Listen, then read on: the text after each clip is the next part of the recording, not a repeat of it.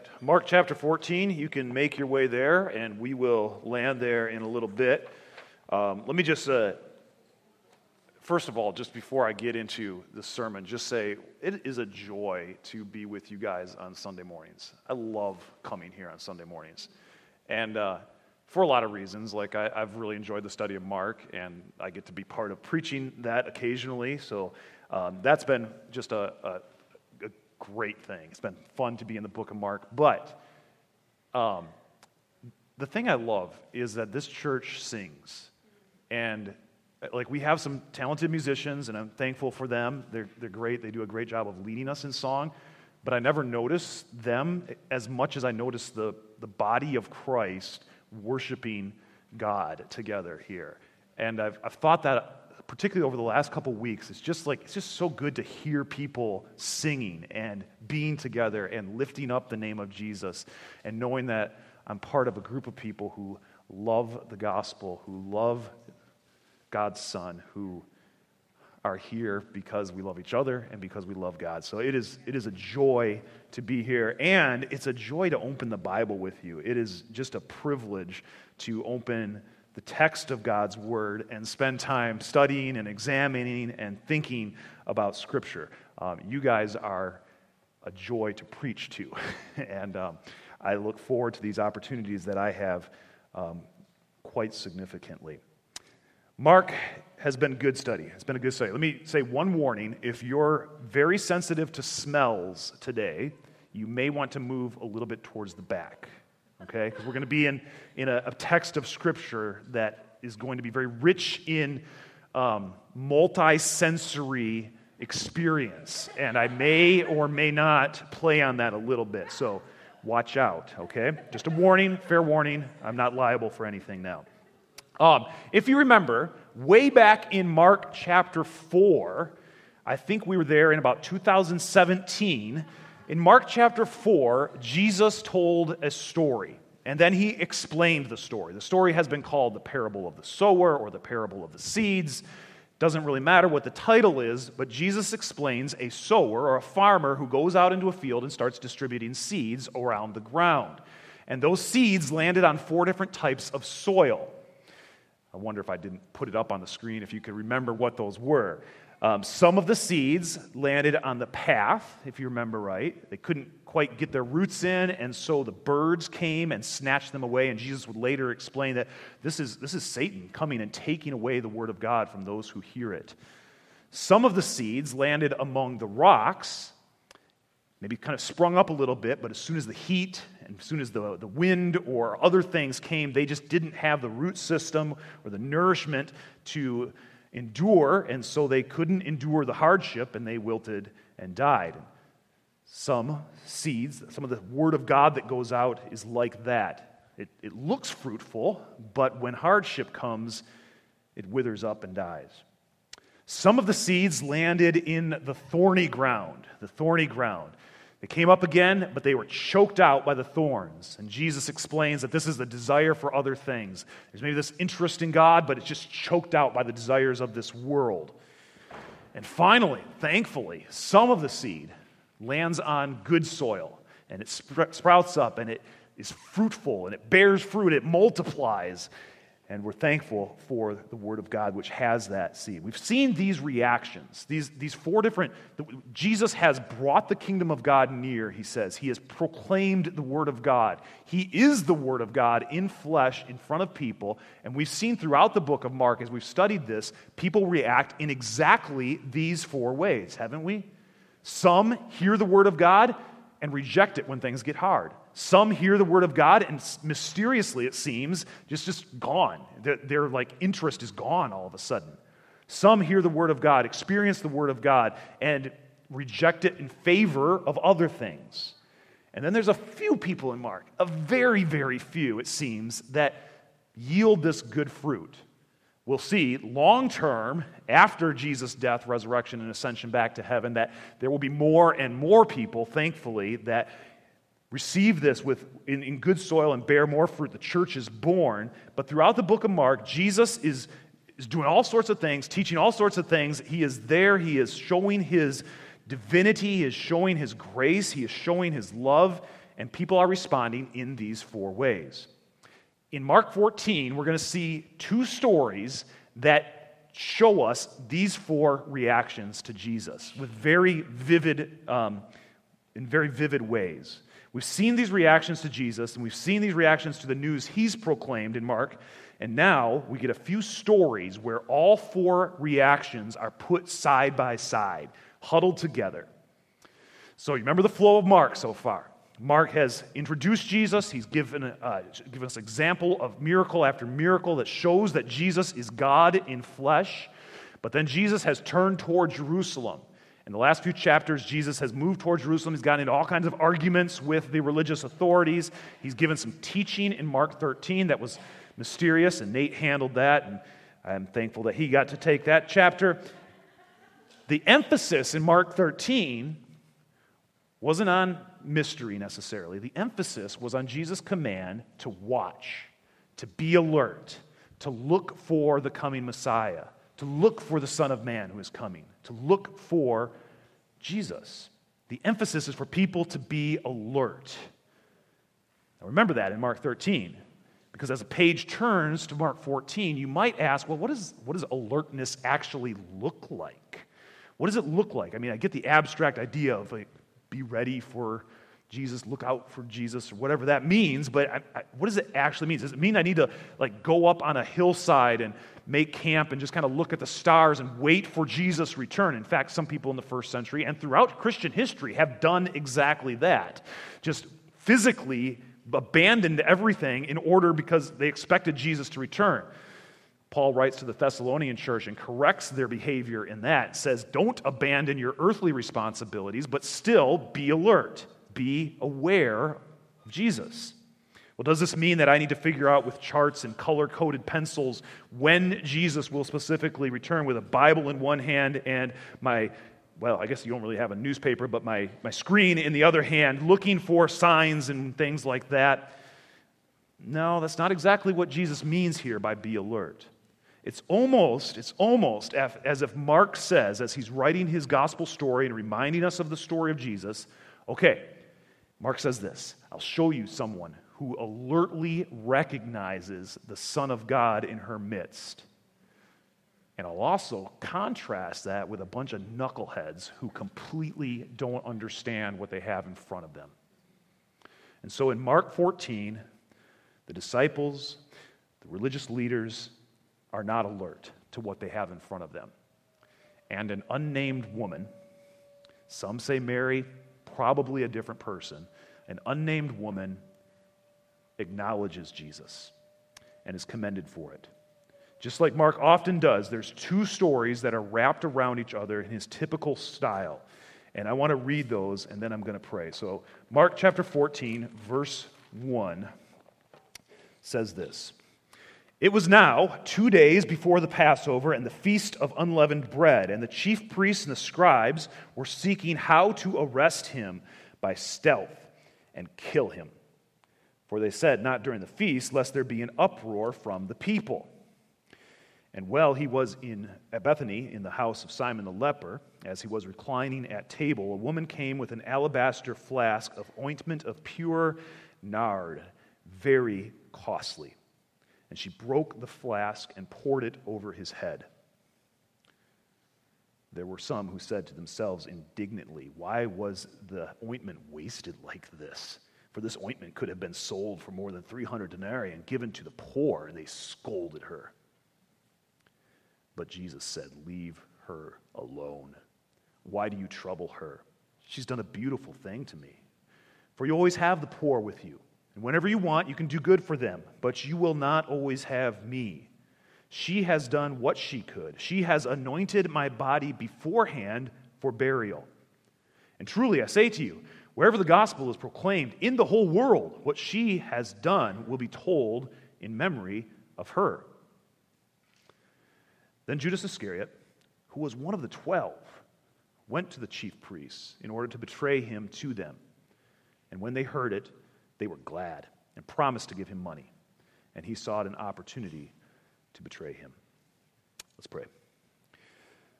Father, may we respond to your presence and your word with the same sort of worship that this woman does, with joy, with sacrifice, with delight. Help us to see you this morning. In Christ's name we pray. Amen.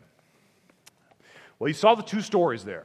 Verses 1 and 2 and verses 10 and 11 are one story. They're the story of the arrangement for the betrayal and the arrest of Jesus between the chief priests and Judas Iscariot. It's a story of the plot thickening around Jesus, what's going to happen to him. It's a story of the net tightening around Jesus as he's in Jerusalem. His death is drawing near it. You can feel it in Mark that this is going towards Jesus' death. You didn't feel it at the first couple chapters of Mark as much, but as Mark has progressed in his reminder of what Jesus' life was like, you feel it now. Like, this does not seem like it's going to end well for Jesus. And here you have one story that kind of fits into that. But then in between that, in verses 3 through 9, you see this not so quiet evening in the life of Jesus.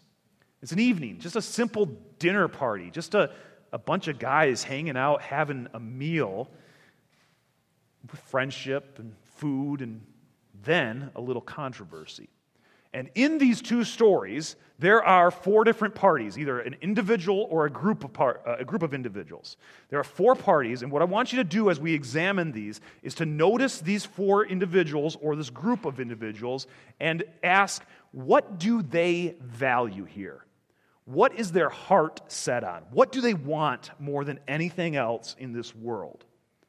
Because that's what Mark is going to do. He's going to contrast these four parties. He's going to say they each have a different value.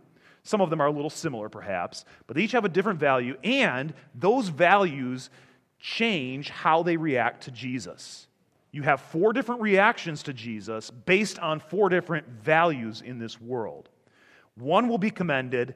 Three, by Mark at least, and how he tells the story, will be dismissed. In the end, Jesus will be seen as more valuable than any power we might wield, any possession we might gain, or any position we might hold. And that's a nice little statement to put up there. But some of you are saying, really? Jesus is more valuable than any possession I can get? Really? That's not quantifiable, right? I can't say Jesus is worth 10 and my car is worth 7, and so yes, Jesus is worth more. It's just not quantifiable. How do you measure that? How do you know that? How do you live that? Because that's what I've heard in Mark. That's what you've seen in Mark. That's what you see Mark pushing, all of Scripture pushing us towards. How do you live that? And Mark says, I'm not going to give you a principle. I'm going to tell you a couple stories. And that's what he does in chapter 14, 1 through 11. It's a bold, counterintuitive statement that I think sums up this passage, and Mark is going to illustrate it and give it life by telling these two things that happened to Jesus. So here's the setting of these stories. It's in Jerusalem, the big religious and political capital of the area. And if you see in verse 1 there, it is during 2 days before the feast of the Passover feast and the Feast of Unleavened Bread, two different festivals that happened within a few days of each other. During this time, people from all over Israel thronged to Jerusalem. And so Jerusalem was a busy, crazy town during this time. Everybody from Galilee, from the north, from the south, all the Jews came to Jerusalem to celebrate the Passover and the Feast of Unleavened Bread. Just a swollen population. Some scholars say that the population grew by up to 10 times.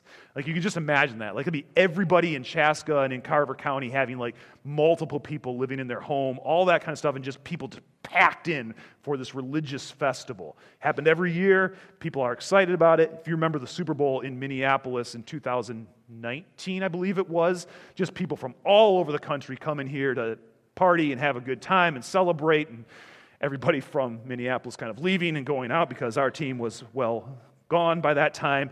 But you kind of remember the feel of Minneapolis and of this area then. It's just this excitement. We'll just multiply that because Jesus is now here. Jesus of Nazareth, the one who has raised the dead and stilled storms and fed thousands with a little boy's lunch. Jesus is here. Could he be the Messiah? Could he be the one who comes to rescue people?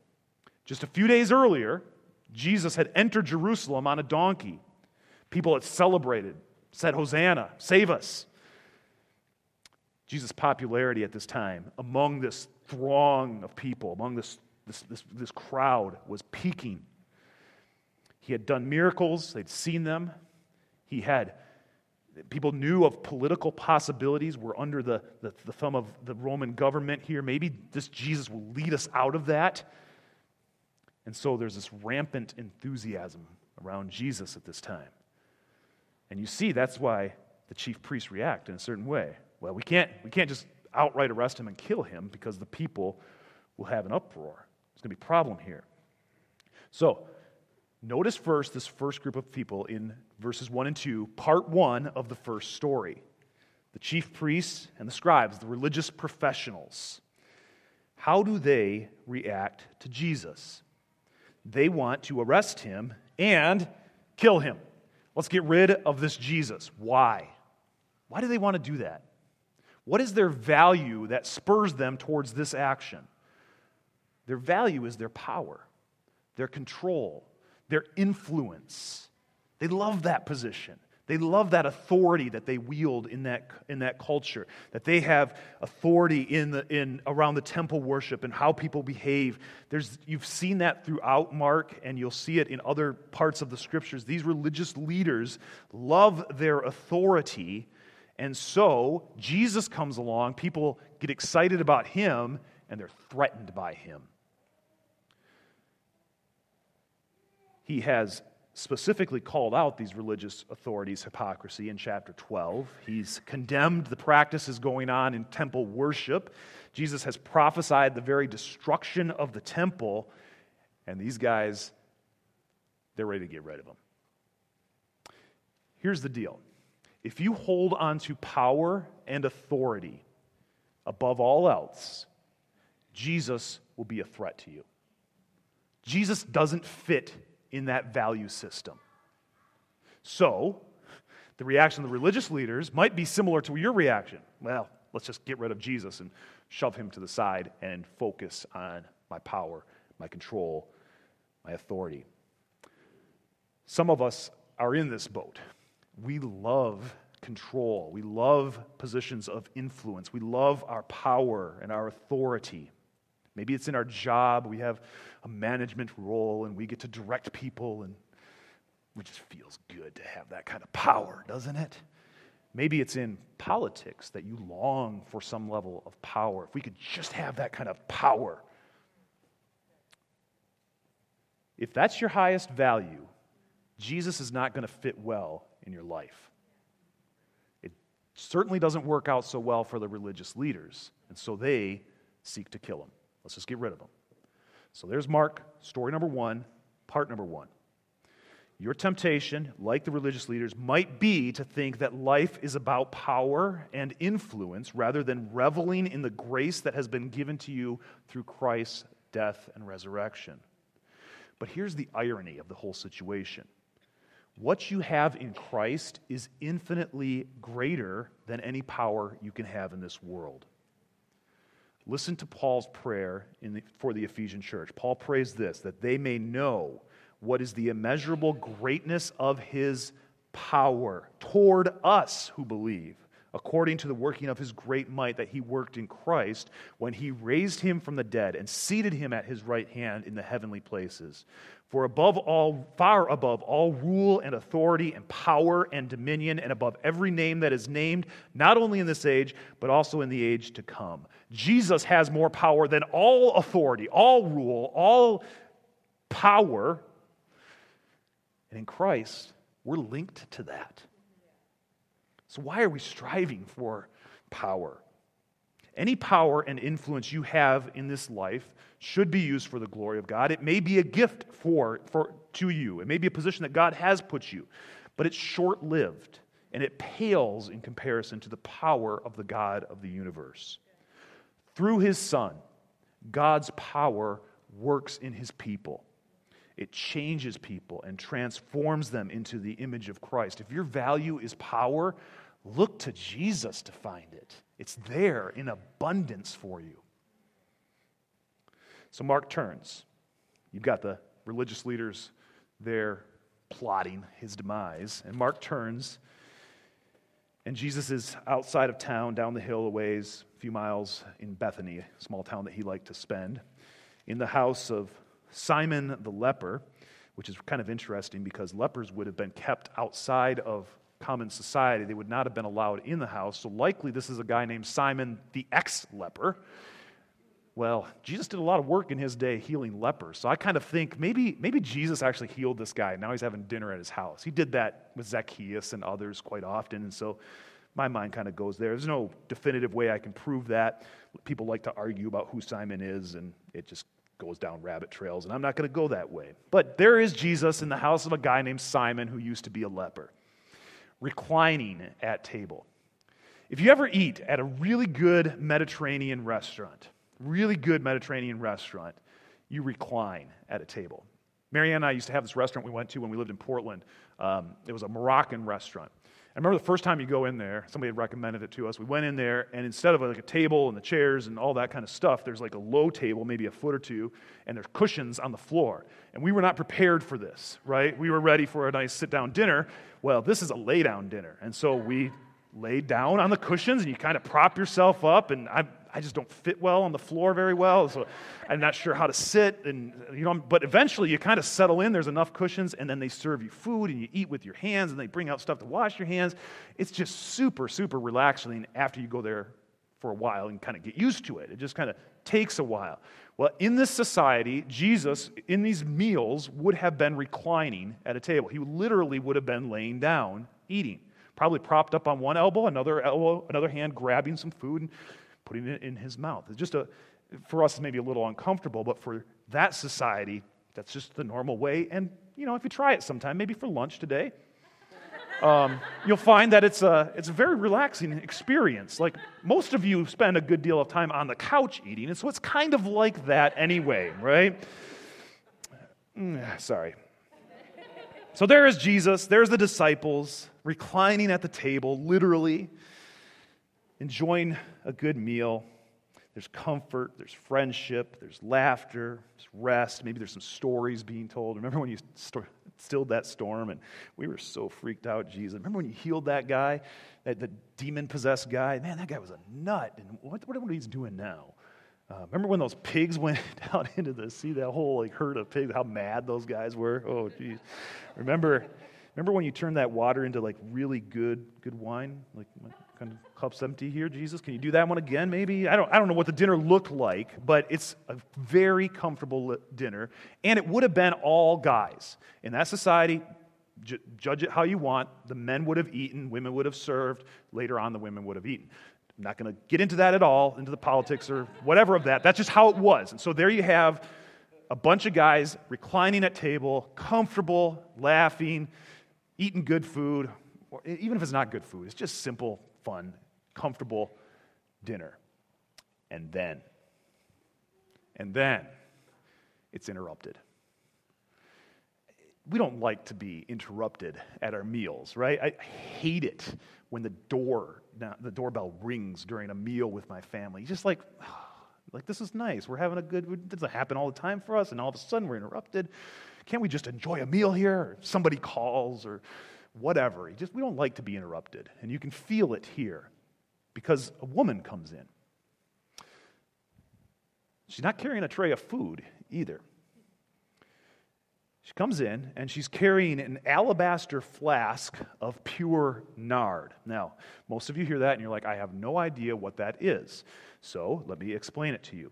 Nard was grown in India, essentially, what is now India, and transported all the way to Israel, to Jerusalem and areas like that.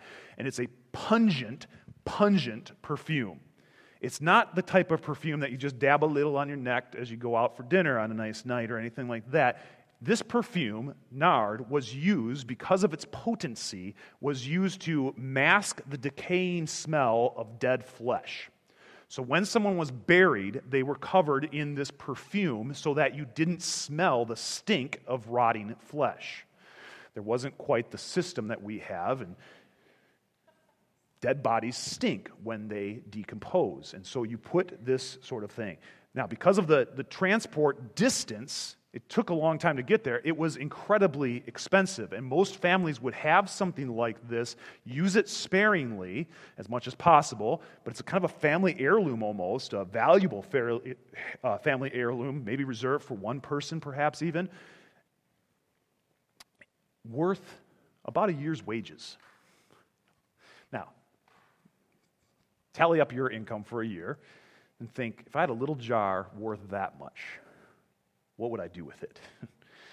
It's worth nearly a year's wages. And the woman comes in, and the dudes around the table, on their elbows, piece of bread halfway to their mouth, are going, what in the world is she doing? What's she doing? And then she breaks it. It's a sealed jar. It doesn't have a screw on top or a cork or anything like that. She breaks it. It doesn't have a little mister or anything like that. She busts the head of the jar open, kneels down in front of Jesus, and pours thousands and thousands and thousands of dollars worth of perfume over his head. It's a pungent, easily noticeable fragrance. This is not like the perfume that you put on. I tried to think. Walgreens was out of nard last night when I went there, so I couldn't get some, and I didn't have a year's wages to spend anyway. So I did go down to Walgreens though, and I bought something that is about as pungent as spikenard. This is Axe body spray. This is the first time, for the record, I have ever bought Axe body spray, and this is their essence flavor or scent. Black pepper and cedarwood. So now imagine the dinner party, quiet, and imagine that this is somehow worth $50,000. I think these are like $7, and it was buy one, get one free at Walgreens last night, so it's pretty exciting. Imagine the dinner party. There's the disciples kind of going like, why are we getting interrupted? This is our guy, right? And in comes this woman, and she pours this smelly, stinky stuff all over Jesus, right? All right, we're just going to spray it a little bit here. Yeah, there you go. You see the reaction up here? Oh, man, that's horrible stuff. There you go. Smells like some of the teenage guys I work with. Smells like my son. Wow, that's pretty potent. That's exactly what it would have been like in this room. They're smelling this stuff, but they realize, unlike Axe body spray, this is incredibly valuable stuff. We could have sold this. Now, an anointing like this is very meaningful in a lot of ways. Usually when someone would come over to your house as a gesture of hospitality, you would anoint their head with oil, perhaps. At the anointing of a king or a priest, there was an oil that was put over the king or the priest. So there's a lot of symbolism going on here, but the disciples are completely missing this. But they react. They start mumbling to themselves, right? They say indignantly to each other, how could she do this? You can hear them. They're kind of like, hey, Simon, how did she do this? Why would she do this? That word indignantly, it actually is a word that also refers to horses that snort. So you can hear them as this room fills up with a scent. They're like, how could she do this? They're getting angrier and angrier as they look at this woman and realize what she has done. How could she? What a waste. Were the disciples concerned about the poor? Maybe. Part of the festival that they were about to experience included a customary gift for the poor. And they were poor, right? So they may be thinking, like, she could have just given us the bottle, we could have sold that, and we could have stayed at some pretty nice places rather than on the side of the road. Their mumbling to each other turns, and they begin to scold the woman. The end of verse 5. They scolded her. Now think, how uncomfortable would this have been for that woman? Uninvited guest. She just gave this gesture of worship, and the disciples start to go after her. The woman's in a terribly uncomfortable spot. The disciples are mansplaining the proper thing to do with nard. She's an uninvited guest. She knows Jesus is going to die soon, though, and she loves him for his sacrifice. And like the widow in chapter 12, she offers what she has. So you can feel the tension in this moment at this dinner party as the smell pervades the room like it does here. The disciples are going after the woman. And Jesus says some of the most beautiful things, one of the most beautiful lines in Scripture. Love it. Leave her alone. It's great. Perhaps the disciples' value was genuinely in helping the poor. Given their words and actions throughout Mark, I'm prone to think that their value was their position, first and foremost. They constantly were saying things like, let us sit at your right hand and your left hand. Give us that great position in your kingdom. I think the disciples, as you read throughout Mark, valued their position. They love to be seen as in the right. And we love to be seen as loved or in the right. Look at our social media use. Look at our number of friends. We love to brag. But if you value your position above everything else, like the disciples may have, you'll misunderstand Jesus and you'll miss his true worth. Your temptation will be to think that Jesus is there for your glory rather than the reverse. And here's the irony. Your position in Christ is loftier than you can ever attain. If you are in Christ, you are right now positionally seated with your Savior in the heavenly places. Again, Paul says this in Ephesians chapter 2. He says, when we were dead in our trespasses, God made us alive together with Christ. By grace you have been saved, and raised us up with him, and seated us with him in the heavenly places in Christ Jesus, so that in the coming ages he might show the immeasurable riches of his grace in kindness toward us in Christ Jesus. If you want a lofty position of glory or influence or grandeur, look to Christ. Christ lifts up the humble to sit next to him. You're with him if you're in him. Well, Jesus responds, leave her alone. He sees her heart. She knows that Jesus, somehow she has heard and knows and realizes that Jesus is going to his death. That's why she anoints him for burial. He has said this plainly many times, at least 3 times in Mark. He said, I'm going to die, I'm going to suffer, and I'll rise again. But people have ignored that. There is this interesting phrase about the poor. It does not mean that you shouldn't give to the poor there. Ignore that. It's based on a phrase or a statement in Deuteronomy 15:11, where it says, for there will never cease to be poor in the land. Therefore I command you, you shall open wide your hand to your brother, to the needy, and to the poor in your land. So Jesus is referencing this command to the people of Israel to give generously to the poor. He's not dismissing the poor here. He's saying, you don't understand what you actually do have in front of you in me. Giving to the poor is good. Generosity is commanded, but religious, pietistic activity devoid of Christ and the gospel are missing a real foundation. And in a humble, radical act of worship, the woman shows her understanding of Jesus in a way very similar to that widow in chapter 12. She gave what she could. And then Jesus responds and wraps it all up and says this, and truly I say to you, wherever the gospel is proclaimed in the whole world, what she has done will be told in memory of her. And so this morning, in Chaska, Minnesota, we are in some way fulfilling what Jesus predicted in Mark 14:9. And I think that's pretty cool. If you value Jesus above all else, the loss of goods or the scorn of others is nothing compared to the surpassing value of knowing Christ Jesus, our Lord. Why is Jesus so valuable? Well, not just for his wise teaching, not just for his powerful miracles, not just for his love of children and outcasts. All those are good things, and they make him beautiful, and they're true, but it's his substitutionary death and resurrection that will ransom and save those whose faith is in him. 1/3 of Mark's gospel is devoted to the last week of Jesus' life, his death and his resurrection. 1/3 of Mark. Some scholars like to say that Mark is 2/3 of preamble to the passion narrative around Jesus' death and resurrection. It's the focus of Mark. The reason Jesus came, according to verse 45 of chapter 10, is to serve and to, what was it? Give his life as a ransom for many. Why is Jesus so valuable? Because he died for you. He died for you so that you could be righteous, so that you could be with God, so that you can know him. Well, Mark, as he writes these stories, comes back to the original story Mentions Judas Iscariot. He gives this little line, he was one of the 12, which just makes it all that more painful. Judas had walked with Jesus, seen the miracles, and now Judas goes to the chief priests to get what he can in order to betray Jesus.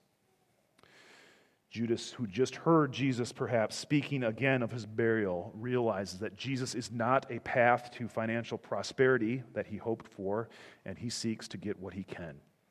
He betrays Jesus for a handful of silver. Judas' value? Money. Prosperity, right? But if you value prosperity over Jesus, you'll wind up disenchanted like Judas, perhaps even betraying him for whatever coins you can get. Your temptation here is that Jesus exists for your success, for your prosperity, for your comfort, for your ease in life. But here's the irony. In Christ, you have riches that cannot be fathomed. And once again, Paul helps us feel it in his letter to the Ephesians. To me, though I am the very least of all the saints, this grace was given to preach to the Gentiles the unsearchable riches of Christ. There is wealth in Christ, but not like we normally comprehend it.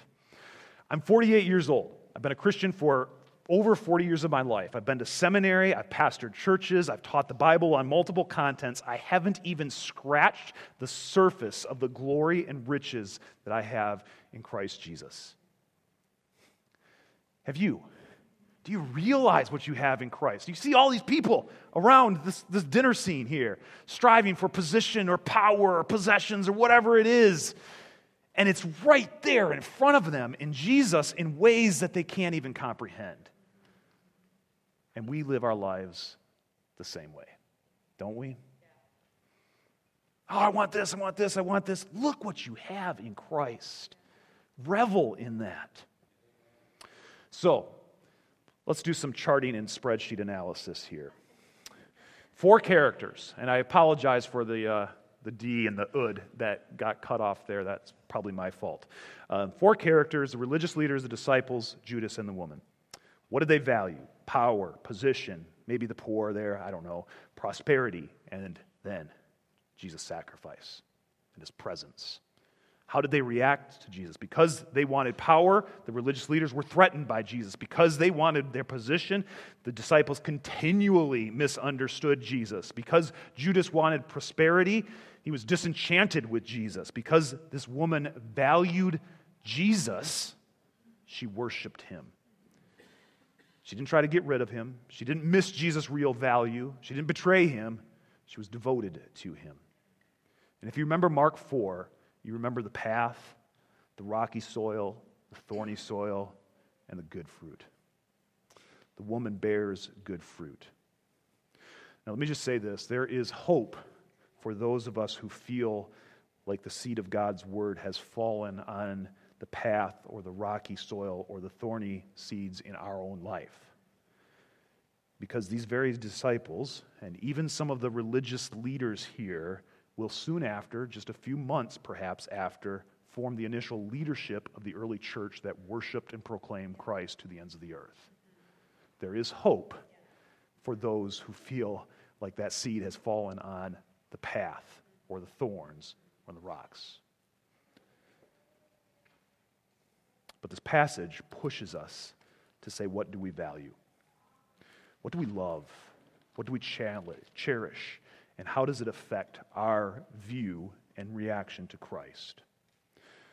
Paul says this in Philippians chapter 3, verses 7 through 8. Whatever gain I had, I counted as loss for the sake of Christ. Indeed, I count everything as loss because of the surpassing worth of knowing Christ Jesus, my Lord. For his sake I have suffered the loss of all things and count them as rubbish in order that I may gain Christ and be found in him. We sing a lot of songs here. We sang one that had this line at the beginning, riches I heed not, nor man's empty praise. We don't just sing them for Sunday morning. We also sing them, we sing songs like these so that on Tuesday morning, when you don't get noticed at work for the good work you did on Monday, you can say, Riches I heed not, nor man's empty praise. Thou mine inheritance now and always. I don't need that praise. It's nice, sure, but that's not what I'm living for. Christ, my inheritance, is what I'm living for. When you do your budget, sit down to talk about family budget on Thursday night, and things are looking bleak, and vacation might have to be a staycation this year, whatever that is, you can say, let goods and kindred go, this mortal life also. I have Christ. All I have is Christ, and in Him I have everything. So let me get a little pastoral on you as I wrap this up. If you think power is more important than Jesus, if you think authority is more important than Jesus, Jesus will not fit well in your life. Many of us have been given power and authority to steward. It's a gift. Use it for God's glory. Use it in a Christ-honoring way, but that is not what you live for. That is not your highest treasure. Christ is, and He's infinitely more satisfying than that. If you think position, influence, approval is more important than anything else in this world, you will misunderstand Jesus quite often. Many of us have been given positions of influence. Many of us have a lot of approval. That's great. That is not your highest treasure. Christ is. If you, like me sometimes, think that possessions are more important than anything else in this world, you will often be disenchanted with Jesus because He does not live to make you wealthy in this world. All of us have been given possessions to steward, to use for His glory, to be generous with. Do it, but don't live for them because you have something much better in Christ. And as you see the value of Christ, like this woman does, come to Him and worship Him. Bow your knee to Him and honor Him for His sacrifice for you. There's a legend about the painting of the Last Supper. As Leonardo da Vinci was painting it, he showed it to a friend, apparently. And I don't think Leonardo da Vinci is anything of a model Christian from what I've understood, but his desire in this painting was to show people the centrality of Christ, and you can see how things are pointed, the visual lines and all that sort of thing.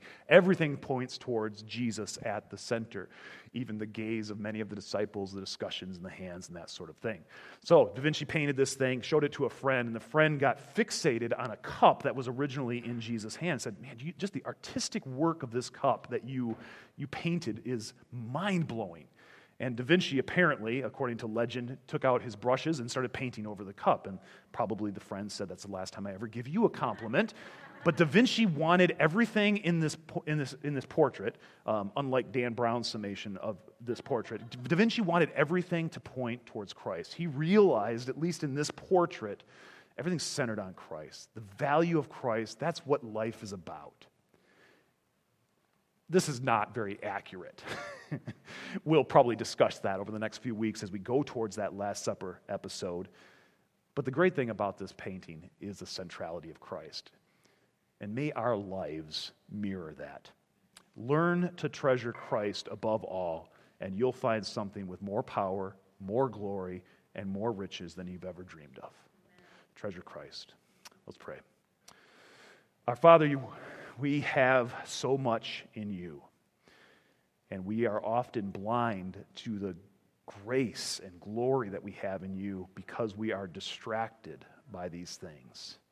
We have wrongly bought the lie that life is about power, or life is about position, or life is about possessions, but life is about knowing and being found in Christ.